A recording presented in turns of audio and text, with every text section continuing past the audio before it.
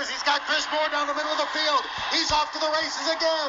They are not going to catch Chris Moore, who is going to go 78 yards for another Cincinnati touchdown. Kilpatrick drives all the way to the basket. Lefty shot. Good.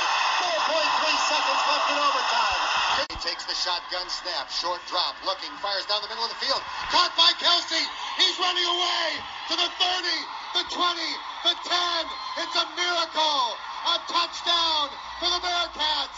Cumberland swerving into the lane. Great spin move. Right hand layup is good. Spin cycle. Add fabric softener later. Adams on Gary Clark. Throws it back out to Troy Copain. 3:08 left. Evans for three. Got it from the left wing. Boy, was that a big one. Tony Pike waits for the snap. Has the football. Short drop. Lobs one down the sideline for Binns. He's got it. Welcome into episode 9 of the Go Bearcats podcast. As always, I'm your host, Brandon, and I have a pretty good show lined up here for you today, if I do say so myself. Be sure to check us out on Twitter, Facebook, Instagram, Untapped, and, of course, the blog, all of that at Go Bearcats and GoBearcats.com. We have an up and down week here for the Bearcats. I'm recording this on Sunday night, post Crosstown shootout. We'll get to all of that in a little bit. But first things first, beer of the podcast. This one's coming to you from Prairie Artisan Ales. This one is it's called Barrel Aged Weekend. I saved it specifically for this episode since a little later on I will be joined by Matt and Ryan from the Golden Hurricast podcast. Two guys covering all things that is Tulsa athletics. We have a nice conversation about what to look out for in this week's final game of the regular season for the football team. When I opened this beer, I failed to realize that it was 14% ABV. I figured it would be kind of high. I didn't realize it was going to be 14%. Should have looked at that a little closer. But too late now. It's open and it's poured. So wish me luck as I try to power through this and not get completely hammered recording the show. This beer says it's barrel aged, bourbon barrel aged. Looking at dark chocolate notes, coconut, vanilla, and marshmallow. Let's take a drink here, see how she's drinking. Ooh, yeah, that's a big beer. You get a lot from the barrel on the nose and right away. And I get more coconut and vanilla than anything else. This is a big old stout. I love it. Hopefully it keeps me warm as we go through the show. Let's see if we can't decide exactly when this beer hits me. Because like I said, been watching the Bearcats basketball. We went down to Xavier today. And I've been drinking since before the game. So let's knock this thing out. We'll start with basketball and then we'll move to football. The UC Bearcats are finally in action. They started the season off Wednesday against the Lipscomb Bisons, plural with the S. I don't want to spend too much time on this game here. Just some different thoughts that I had from the first impression is I liked the minutes Tari Eason, maybe the beer's kicking in already. Tari Eason played. Looks like he's going to be like a junkyard dog type of guy. It's early, I know, but he put in good minutes, and it looks like he's going to get the dirty work done, and I can appreciate that. Keith Williams got into foul trouble a little early, limited his minutes. Mamadou did not look too impressive first game. You see Coach Brandon chewing him out on the sidelines, and then he took a seat for a while. Bearcats were 0-10 from the three-point line in the first half. That did not bode too well. Bearcats were down most of the game. They did end up playing 11 guys, which was nice. I thought that Rapp had a good game and impressed at first sight. Davenport came in and was a spark plug just like he was last season, provided a lot of energy. And then what I took notice is if you listen to the podcast, the basketball season preview with Terry Nelson that I did, he told us not to necessarily look at who started, but look and see who finished the game. So I made sure I watched that for the first game here because it was a little closer than what we probably would have felt comfortable with. So on the court, down the stretch, and to finish the game, you had Vogt, Keith Williams, Davenport, DeJulius, and Micah Adams-Woods. So I don't know if those are going to be the closers, the guys that Coach Brandon feels most comfortable with. But right now, at least for the first game, that's who shut it out. Bearcats get the win. A little close, a little too close, but hey, we got some basketball. You bring that to today, you had no idea what was going to happen in this Crosstown shootout. Xavier came in 5-0. They had 3 really close games, and it was an exciting game for most of the game. You had back and forth. You had the Bearcats down by 4, up by 4, and then just it was just back and forth. When you thought the Bearcats swung momentum in their favor, they went down the court, did something stupid, and Xavier capitalized on a turnover or something, and they never really caught that momentum. Definitely not having the crowd there, I'm sure, played a little bit of a part, but the Bearcats down the stretch just did not. You could tell, in my opinion, which team had played in several close games already and what team had not. And Xavier was ready to close that game out. As I read down my notes here, remember that this is the only second game of the season. I think we got a long way to go, and so we can only go up. But there were some glaring observations here that I thought was noteworthy to talk about in the shootout here. So you have our 7'1" center, Chris Vogt, who is a senior. He played 32 minutes and had 1 rebound. That is a major concern in a game like the Crosstown shootout. You have the biggest guy on the floor by 3 or 4 inches.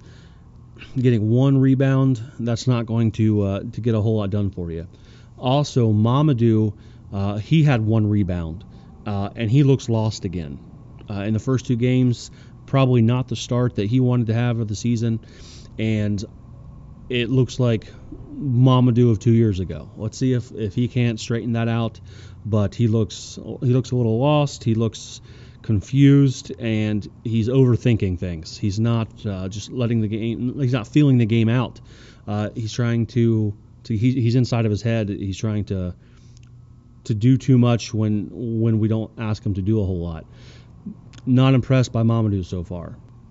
David DeJulius, he put up 16 in the game. Nice showing from him on the offense, but he could not guard Scruggs. Scruggs, the senior point guard for Xavier, he usually averages 12 points a game. He had 20 earlier today, and seemed like anytime he wanted to, he just drove right by DeJulius. Late in the game, it looked like Keith Williams guarded him, stopped him, by the way. He was trying to make an errant pass, and it was deflected by Keith. I think Micah Adams-Woods guarded them at a time, and even Mikey Sanders guarded them for a couple possessions. But DeJulius, for whatever reason, coach stuck with him on Scruggs, and he went right around him what seemed like at will.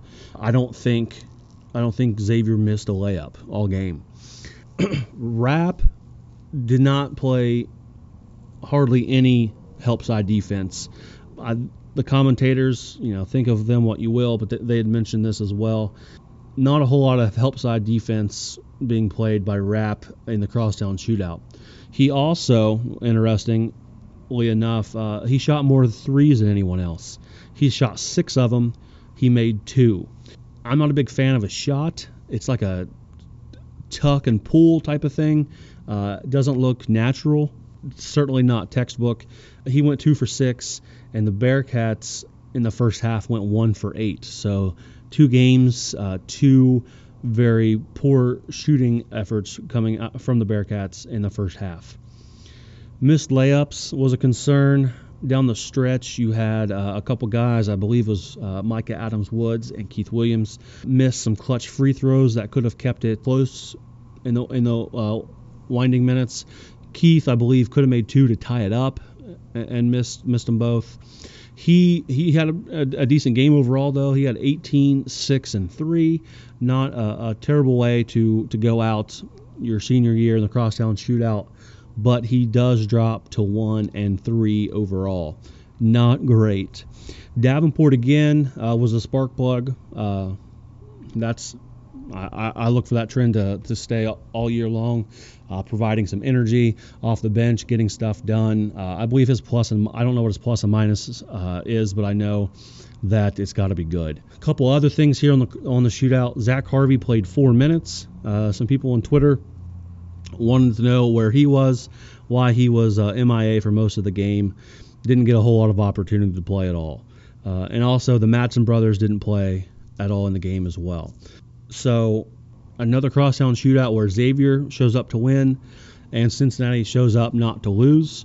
And when you approach the game like that, you can tell there's a big difference. And that's why, one of the reasons why Xavier was able to pull it out at the end. But for the most part, I thought it was a fun game. Wish we could have closed out better in the last 3 or 4 minutes. Kept it a little closer there and see what happened on the final possession. But it's not in the cards. Coach Brandon falls to 0-2 in the Crosstown shootouts. So we'll see what sort of magic he might have up his sleeve for next year. Always tough to drop this one. But Bearcats are now 1-1. They play this Wednesday against the Furman Paladins. I had to look up what a Paladin what it was. I had no idea. It's like a fictional knight. I stopped reading once I recognized that. Thought that was kind of weird, kind of unique. But hey, they're 4-0. So another undefeated team coming in to play the Bearcats this Wednesday at 5 o'clock on ESPN+.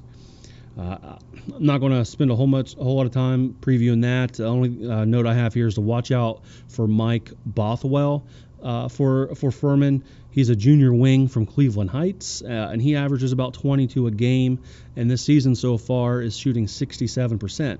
So watch out for him on Wednesday. See if the Bearcats can shut him down and play a little better defense than they did today. So, and then next Saturday, won't have another podcast in between then and now.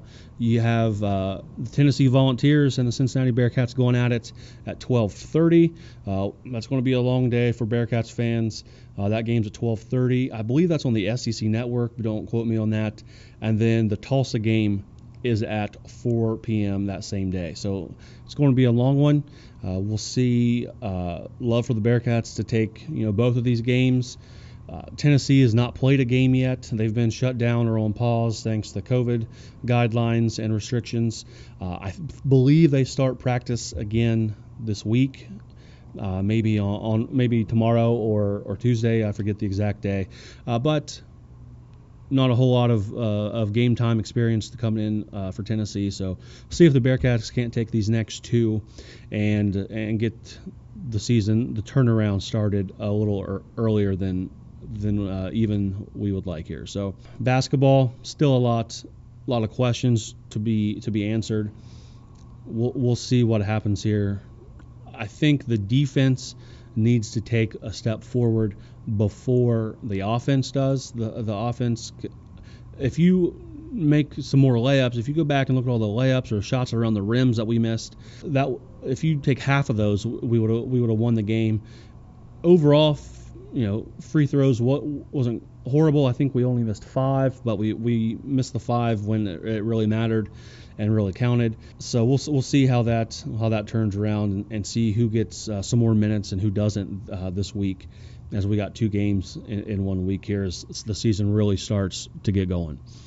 With that said, though, we're going to shift the focus here to football.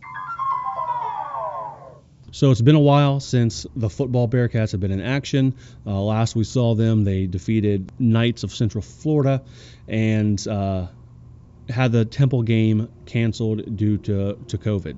So that leaves us Tulsa earlier this weekend. Yesterday, Tulsa defeated Navy 19-6 to lock up a spot in the conference championship. So in back-to-back weeks, the Bearcats will play the Golden Hurricane first to end the regular season for the makeup game, and then in the conference championship, much like last year with Memphis and Cincinnati.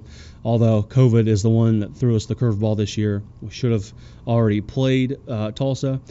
So now let's get into our interview here with Matt and Ryan from the Golden Hurricast. They've been doing their podcast for a while now.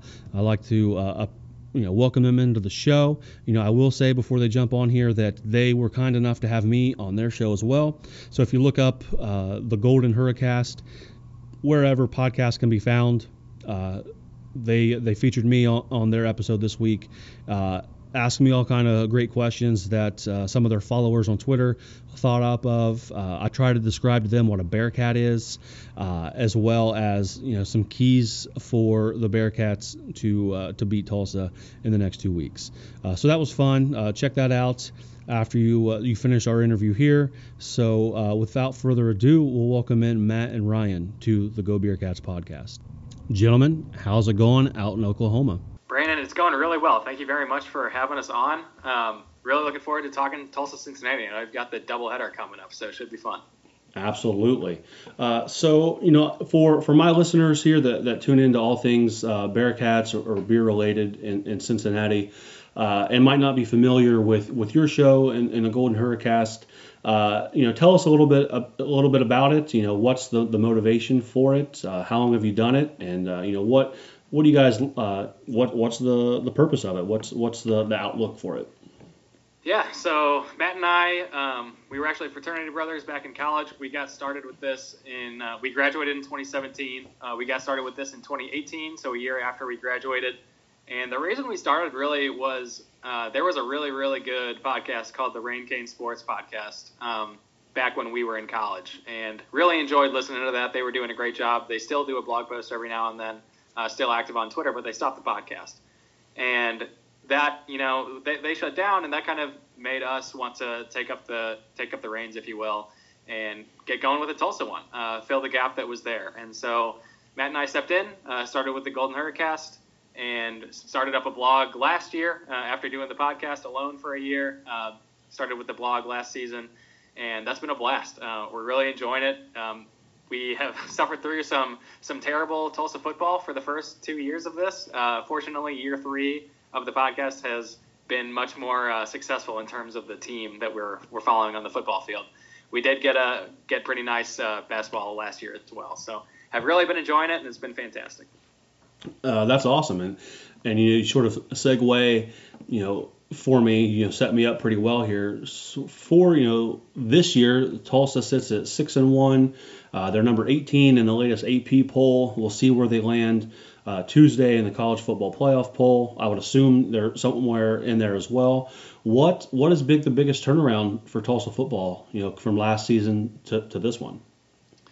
Yeah, so early in the year, probably would have said Zach Smith and his emergence, because he, last year we were 4-8, and not a great year, but I think most teams around the league would probably recognize that Tulsa had a talented team last season, and the large part of that was Zach Smith. The 2 years before that, we were 3-9 and 2-10, and that was largely because we pretty much didn't have a quarterback. Obviously, we had somebody out there playing, but the ball control was pretty lacking. Accuracy was pretty much non-existent.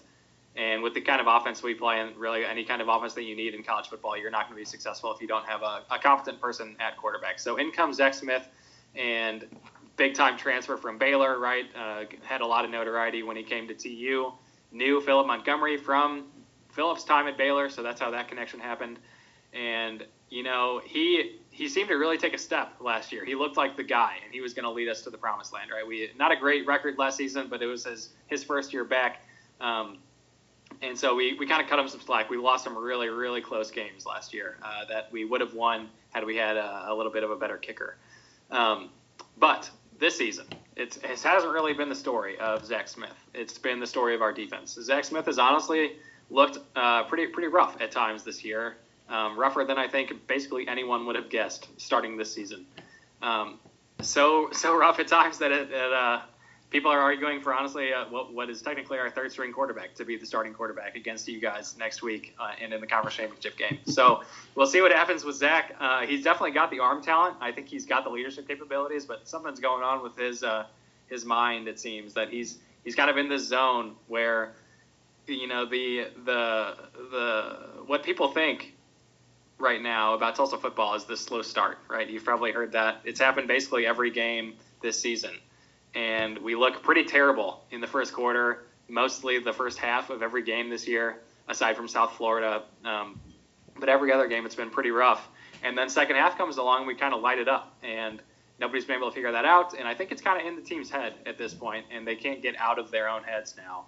And it's been a curse. And, that's been kind of the story of Zach Smith as well. And he's looked really bad early on, and then he kind of turns it around later in the game. However, against Navy, it never turned. Like, he looked bad early, and he looked bad the rest of the game as well. So I don't know what's going to happen with Zach. I know Phil Montgomery is very dedicated to him, so I'd be surprised if a quarterback change happened.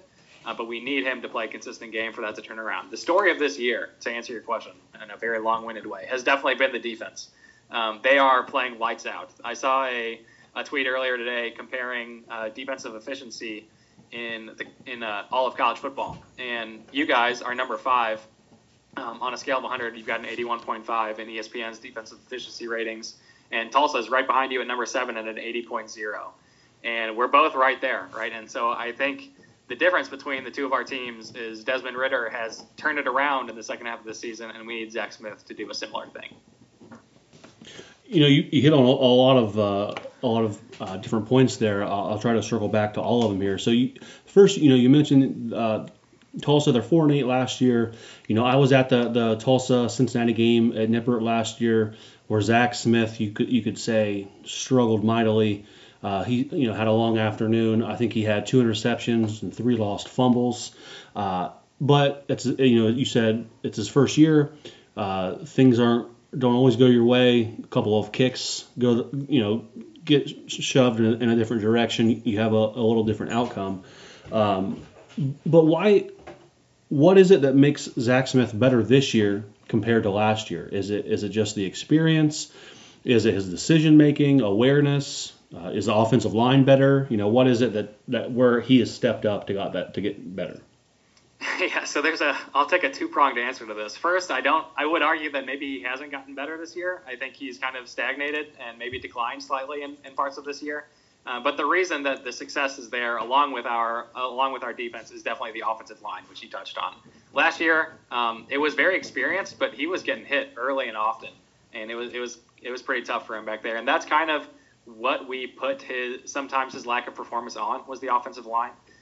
This year, man, they are playing significantly better. There have been some rough games in the season, but overall, large improvement on the offensive line side.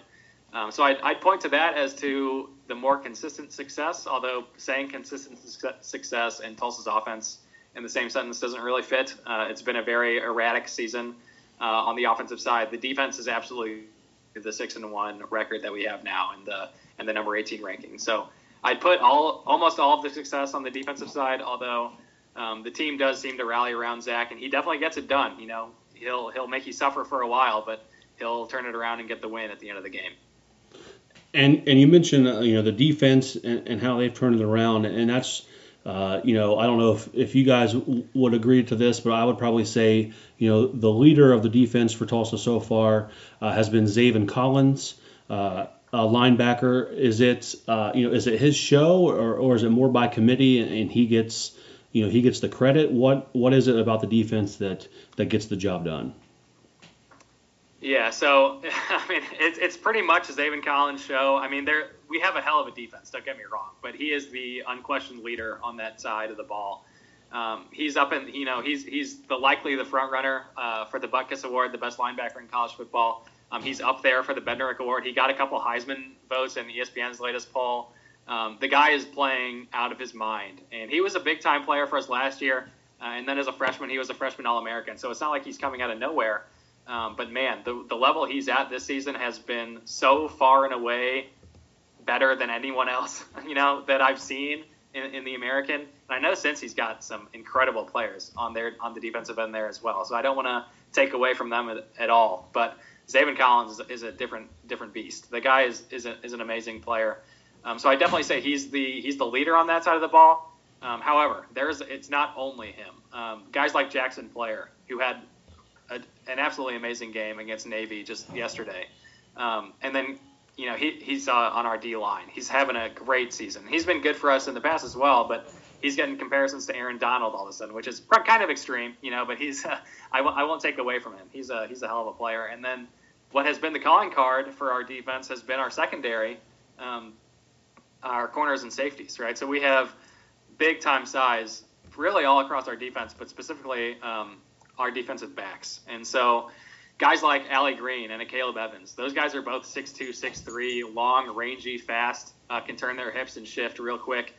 They're going to cover you, and they get in your face and are like mean dudes. They love to get in your face and talk trash. And, as much as that sometimes is not great, because we've had some unsportsmanlike penalties called on us in recent games. But I love the factor of intimidation that those guys bring to the defense. And then at the safety spot, there's just a laundry list of guys that have come in and done a great job there this year. Tyneal Martin's been kind of the mainstay guy, but Christian Williams has played great. LJ Wallace has been back there a few times. Really, this defense is the best defense. I came to Tulsa in 2013 from Missouri and have been a fan since then, right, since college. And this is easily the best Tulsa defense I've ever seen. So I'm over the moon about these guys. There's a ton of talent, and Zaven Collins leads the group. And, I'm not, I can't say that I'm a huge, historian of Tulsa sports, but you guys are ranked 18 in the AP poll right now. When was the last time Tulsa's been ranked in the AP or in the top 20? Yeah, so I just looked this up today, right? So I'm glad that I did look this up, otherwise I wouldn't know the answer. But the answer to that, we haven't been number 18 or better since 1952, which is a hell of a long time. Wow, right? yeah. So, yeah, I know. It surprised me as well, because we've had some really good teams in those years, but have never gotten past 18. We were number 19, I think, much more recently. I don't know when that was, but 19 has happened a couple times, at least in the past 20 years. But 18 specifically has been the high for a while, back since 1952. So let's, looking at your schedule here, you guys kicked the season off against number 11 at the time, Oklahoma State, in a close game, a 16-7 loss. And, going down, you've beat Central Florida, who's number 11 at the time. Maybe you guys just have it out for the number 11 team, right. Whoever it is at the time. And then, you guys have beaten everyone else that, has stepped up in the conference. Number 19, SMU, you guys have a 4-point win over. You have an epic double overtime win over Tulane. Minus the South Florida game where it looked like, it's a 42-13 win. Every other game looks like it's been, pretty close, pretty maybe even, they say it's emotional, for college players, to play in close games like that. I wouldn't say that was the case for the Navy win yesterday. I think that game wasn't as close as the score might lead you to believe, 19-6. But what is it that's allowed Tulsa to win these close games or push them over the edge to make sure that they close out? I would, if I had to drill it down to two words, it would be luck and defense. And defense is definitely the bigger of the two. There has certainly been some luck. I mean, you can point back to Tulane, and that Tulane game. So the big story of the year for Tulsa has been slow starts and then crazy finishes to win the game. And they have only gotten the starts have only gotten slower as the season has gone on. The Tulane game was the slowest start of the year up to that point, and then I'd say the Navy game was, arguably even slower. But fortunately, Navy never really scored, so we didn't have to worry about it. But Tulane, 0-0 at halftime, and then we were down 14 with 9 minutes left in the fourth quarter. And our third-string quarterback is in the game. Zach Smith is out. Our second-string guy, Seth Boomer, also out. He's now out for the year. And so Davis Brin, our third-string guy, who we've never seen play in a live game, comes in down 14. And we win that. We, throw a Hail Mary pass as time expires to go to overtime. and J.C. Santana, I think he's a sophomore receiver. I can't remember what year off the top of my head. Comes down with that ball in the back of the end zone. And that was just a chuck. He just chucked it up in the air and hoped for the best. And don't get me wrong, it was a great throw. But Santana just went up and beat everybody. And there's definitely a degree of luck in that. And, then we go on to double overtime, and Zaven Collins returns a pick six for a touchdown to win the game. And so defense and luck, there it is. I mean, it happened that game, and it's happened in many other games. So that's kind of how we've stuck around. The offense has not matched the defense this year in terms of performance and consistency on the field. And if we can somehow turn around and the offense can match what we're doing defensively, it's going to be an awesome game against Cincinnati. Let me ask you another question here as far as the schedule is concerned. So, with COVID, everything's crazy. Nothing's the way that it was. Tulsa's had a couple games postponed or canceled. But, I mean, the Cincy game gets rescheduled right away. I think, the conference, the way Tulsa was trending, they needed that game to happen.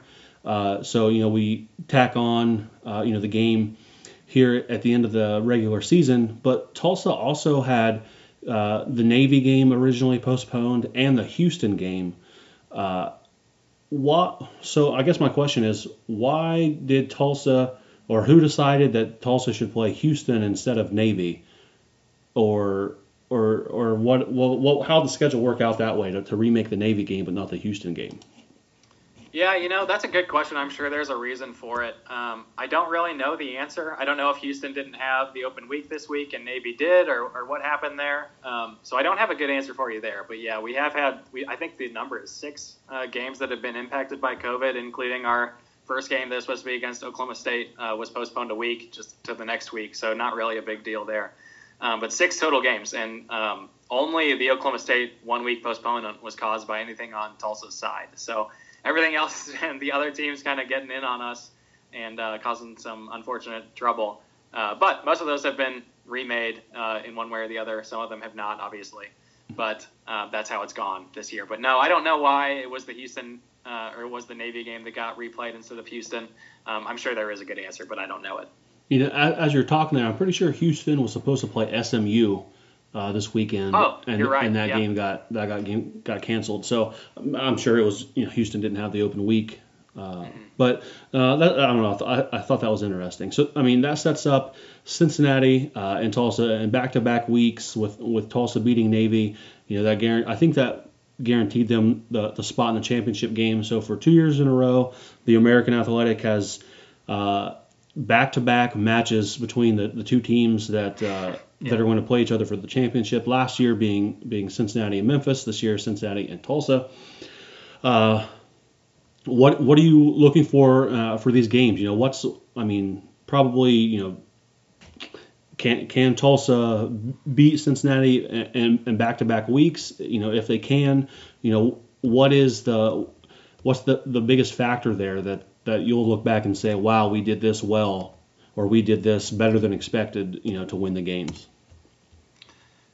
Yeah, it's a good question. Can we win both games against Cincinnati? And we're going to talk about this on our episode as well. And so I had thought about this, obviously coming in. And it's going to be tough, right? There's no getting around that. It's not going to be the easiest thing in the world to do. Cincinnati is number 8 in the SP Plus rankings, which we are big believers of on the Hurricast. Same. Tulsa is number 41, right? So it's not like they are right there. Tulsa's number 18 in the AP poll and currently 24 in the CFP, but we'll see how far we jump this week on Tuesday. But that is, 41 to 8 in SP Plus is not neck and neck teams necessarily.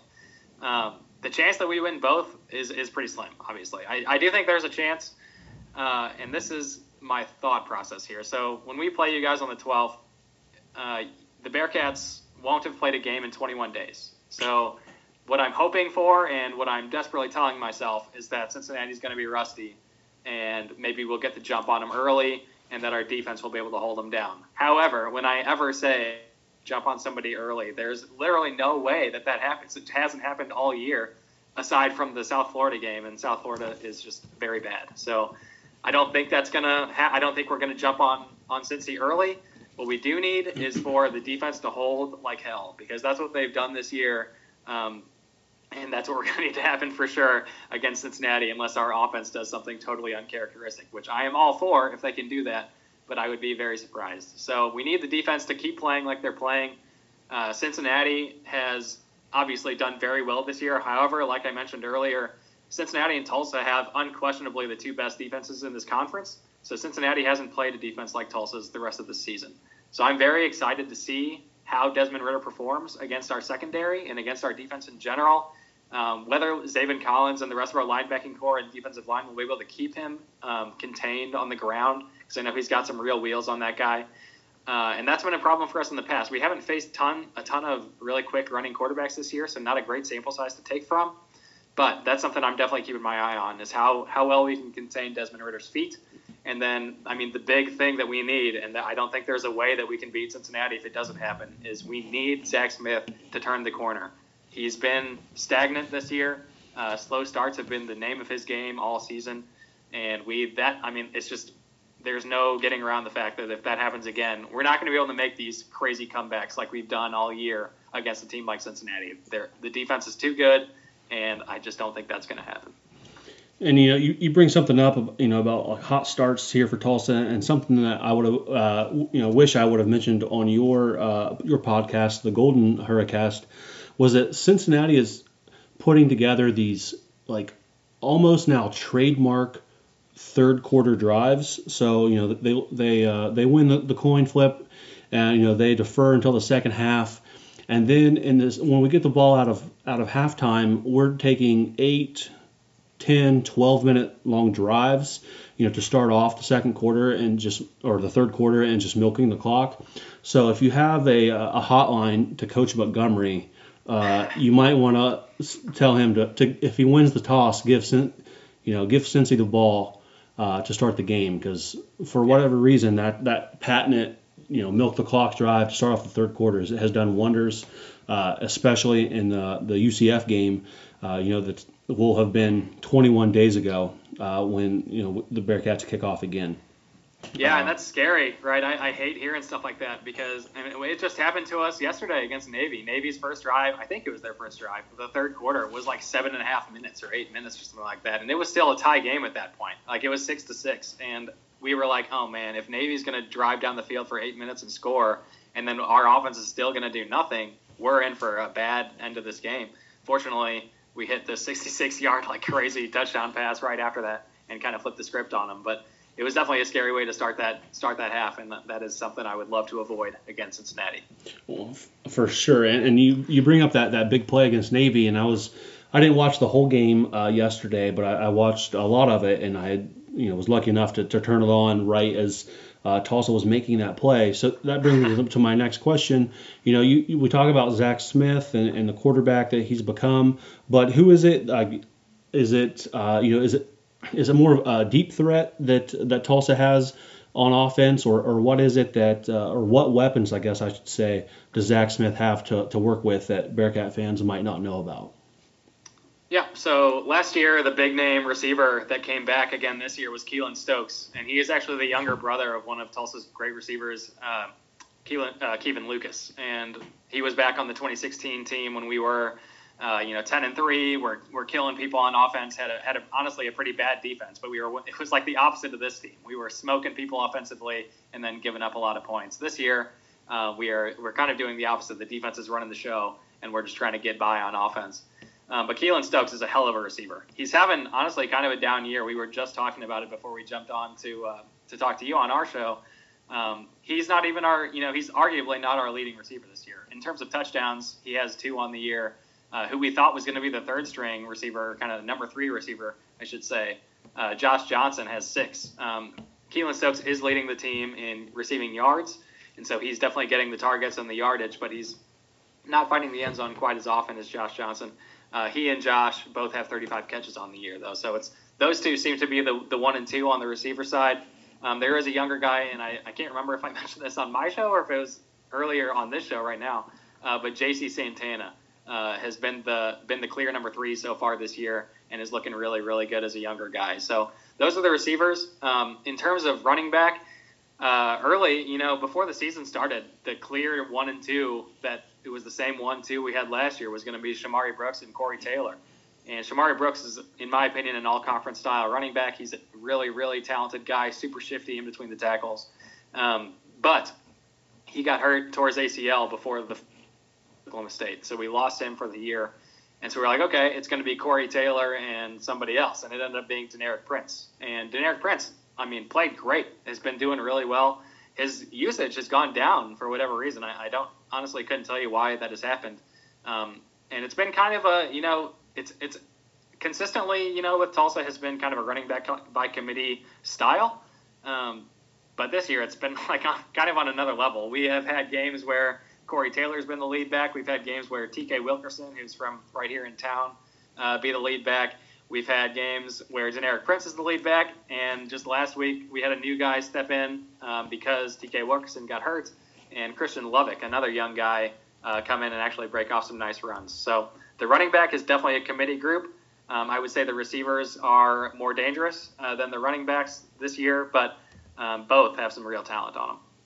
That's good stuff. You took my next question away from me in talking about the Tulsa running attack with those three guys. That seems like it's, I don't know, whoever's feeling it that day is the leading rusher.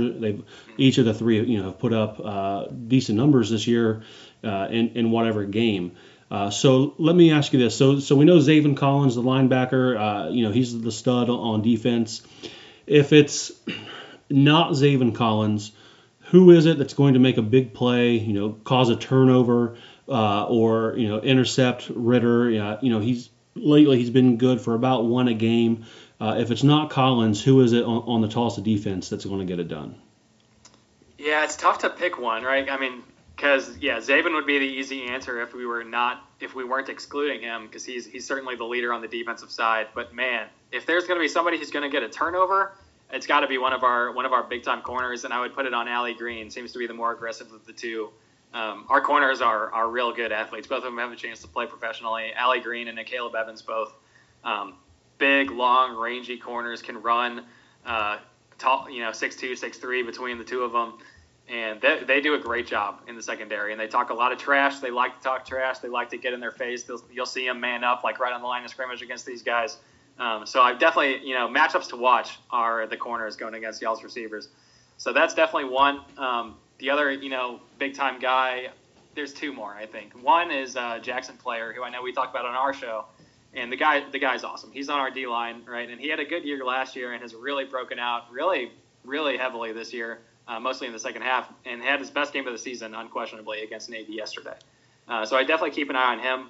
And then finally, a guy who everybody's really high on coming into this year, and now he's proving his worth, is young sophomore Kendarren Ray. And Philip Montgomery's on the record saying that he thinks Kendarren Ray can be one of the best safeties, if not the best safety to ever play at Tulsa. And you can see why. He has a ton of raw talent. Has made he's the play that comes to mind for me in terms of what he can be, but just barely misses right now because he's a young dude, is a beautifully played ball, deep ball, back of the end zone. He timed it perfectly, cut off the guy, just bounced right off his hands, right? So he's got all the athleticism in the world, got all the speed, got all the intangibles, but he's just a little bit young. But he'd be a guy who I think can make an impact in the Cincinnati game as well. That's good stuff. And Ryan, Matt, I just have two more questions here for you. I want to respect your time.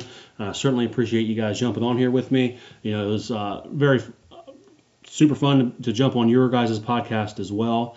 So let me ask you guys this, and I like to ask any of the guests that I have on my show this question when it comes to their team, and it's this. So Cincinnati, we struggled out of the gate in the season, and a lot of fans called for Des Ritter to sit and bring up the backup quarterback Ben Bryant, and even in the rest of the season, as we sat here undefeated and number 7 in the country, I can still find fans right now that are miserable about something, whether it be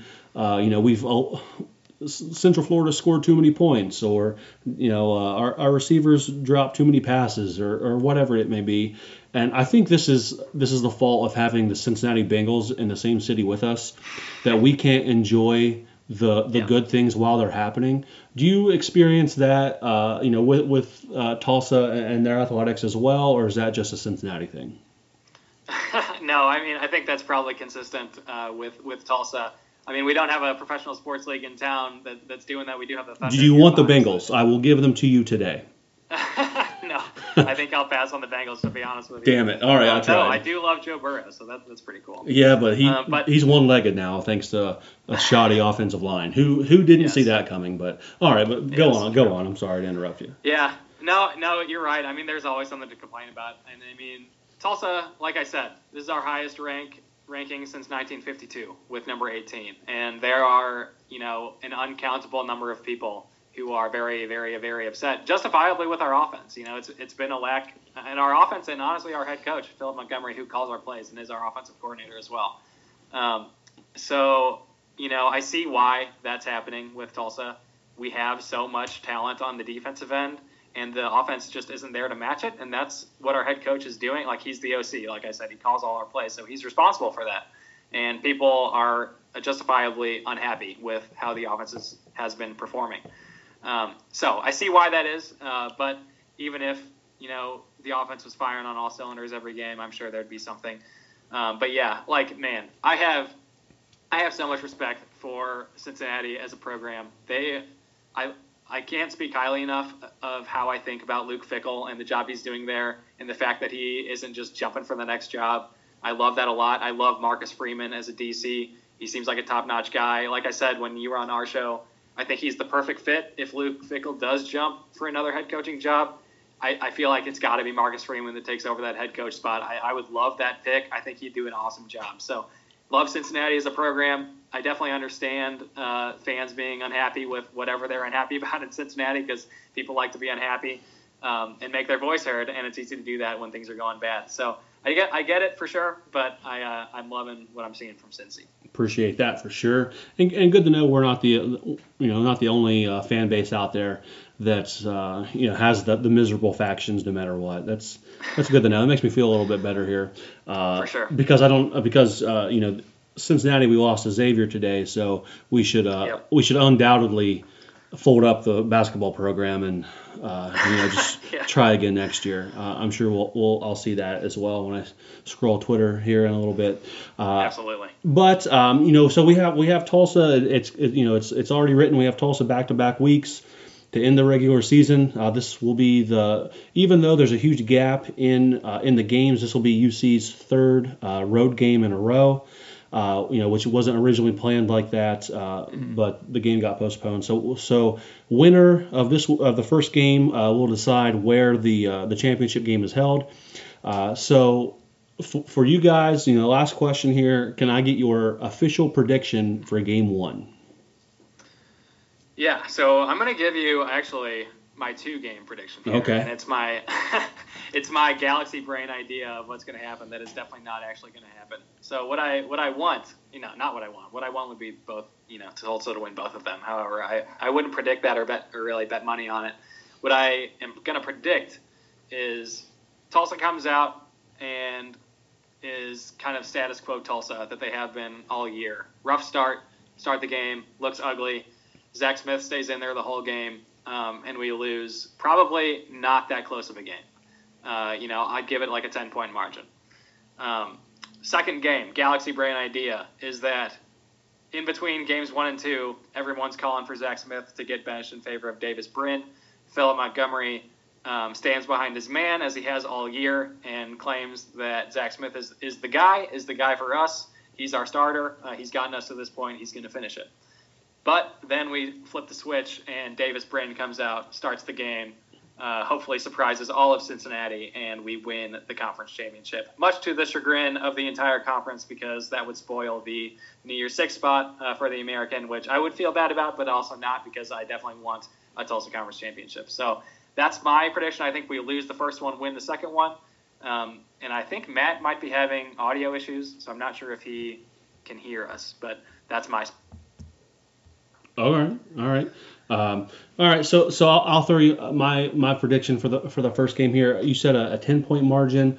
I think that might sound about right. I'd give it 2 touchdowns the first time. to give a 14-point margin, and then that gap will close in the second game. I think the game will be much closer. The second game last year with Cincy and Memphis was close.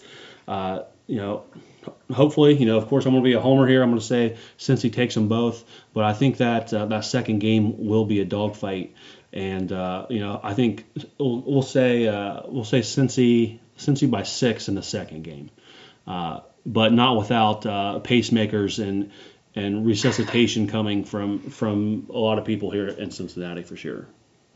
Yeah, man. I mean, I think it's gonna be a trench fight. I mean, I'm really like I mentioned earlier. We've got the number 5 and the number 7, or what was that? Was that what it was? I was looking at the defensive efficiencies. Yeah, number 5 and number 7 defenses in all of college football playing in the same game in the same conference for the conference championship 2 games in a row, basically. So yeah, really the I'm only two teams. for that. Really, the only 2 teams in the conference that play defense. For whatever reason. Dude, you're not wrong. It's been a bad defensive year for the American. Yeah. All right. Well, Ryan and Matt, even though Matt, we might be having some technical difficulties here. What else do the listeners need to know about the Golden Hurricast or anything else you want to plug or shout out right now? Yeah, sure. Yeah, so we're mostly on Twitter. It's at Golden Hurricast. We know the in the Twitter handle. It's too short or too long for Twitter. So we are at Golden Hurricast on Twitter and Instagram, but primarily Twitter these days. We have a website as well where we do all of our blog stuff as well as some podcast news and some other things over there. And that is thegoldenhurricast.com. So feel free to check that out if you want. And then obviously our podcast is on hopefully anywhere that you listen to podcasts, Apple Podcasts, Google Podcasts, Spotify, Overcast, all those things. So probably find us anywhere, and happy to talk Tulsa whenever you want. So Brandon, man, thanks a lot for having us on the show. I'm really glad. I meant to mention this on our show, but really glad that you're doing this because I mean Clayton Truder doing a hell of a job with Down the Drive, but I don't think they have a podcast, right? Nothing I'm aware of, no. Yeah, so I've been looking forward to getting somebody that's running a podcast coming on to talk some Cincinnati. So very glad that you started it up, and it was a pleasure, man. I appreciate it. Hopefully it continues to grow. Every week, I have a lot more fun doing the episodes, and maybe once we get things rolling here with basketball season and we see how that's going to play out, maybe we'll come back together and talk some hoops. Sounds great. We'd definitely be down. All right, thank you guys. Thanks, Brandon. I want to thank Matt and Ryan for jumping on the podcast here with me this evening. We had a little technical difficulty with Matt. He wasn't able to chime in here, but Ryan held his own with me, and I appreciate that. Until next week, cheers and go Bearcats.